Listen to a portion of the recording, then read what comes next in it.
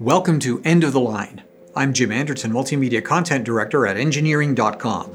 On today's episode, should you force your employees to get vaccinated?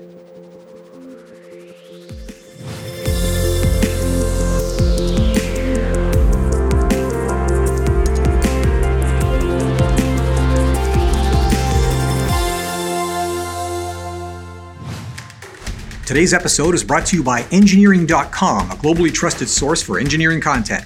Check out this and many other exclusive videos for the engineering professional found only on Engineering.com TV today.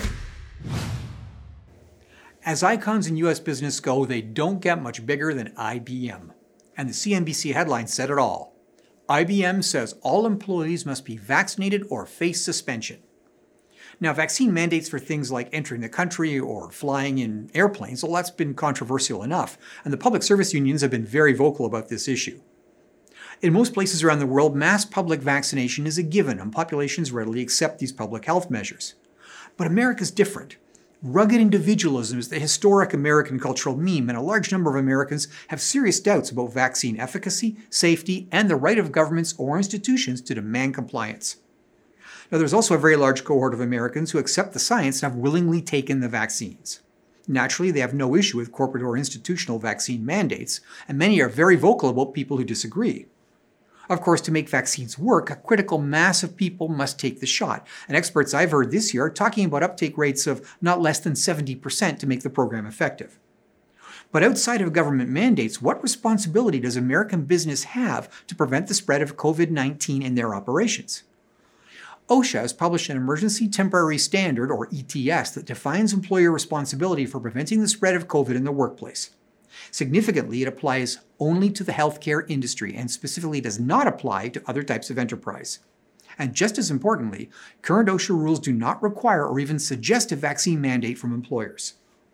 OSHA's COVID-19 guidance does, however, remind employers that they are legally required to, in the words of the Enabling Act, furnish to each of his employees employment and a place of employment which are free from recognized hazards that are causing or are likely to cause death or serious physical harm to his employees.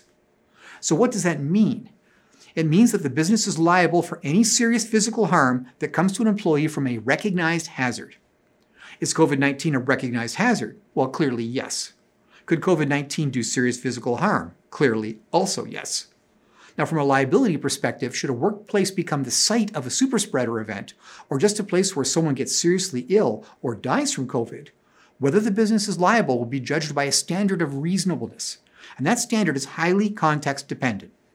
If your job shop is in a neighborhood with a very high infection rate and you have employees known to have compromised immune systems, a vaccine mandate may be sensible in more ways than one. But if you have business-critical employees or a large number of your staff who simply refuse to take the shot, can you survive without them? These are tough choices. Now, what if you're facing employees that are adamant that they will not take the COVID-19 shot? Now, at IBM, they will be suspended without pay.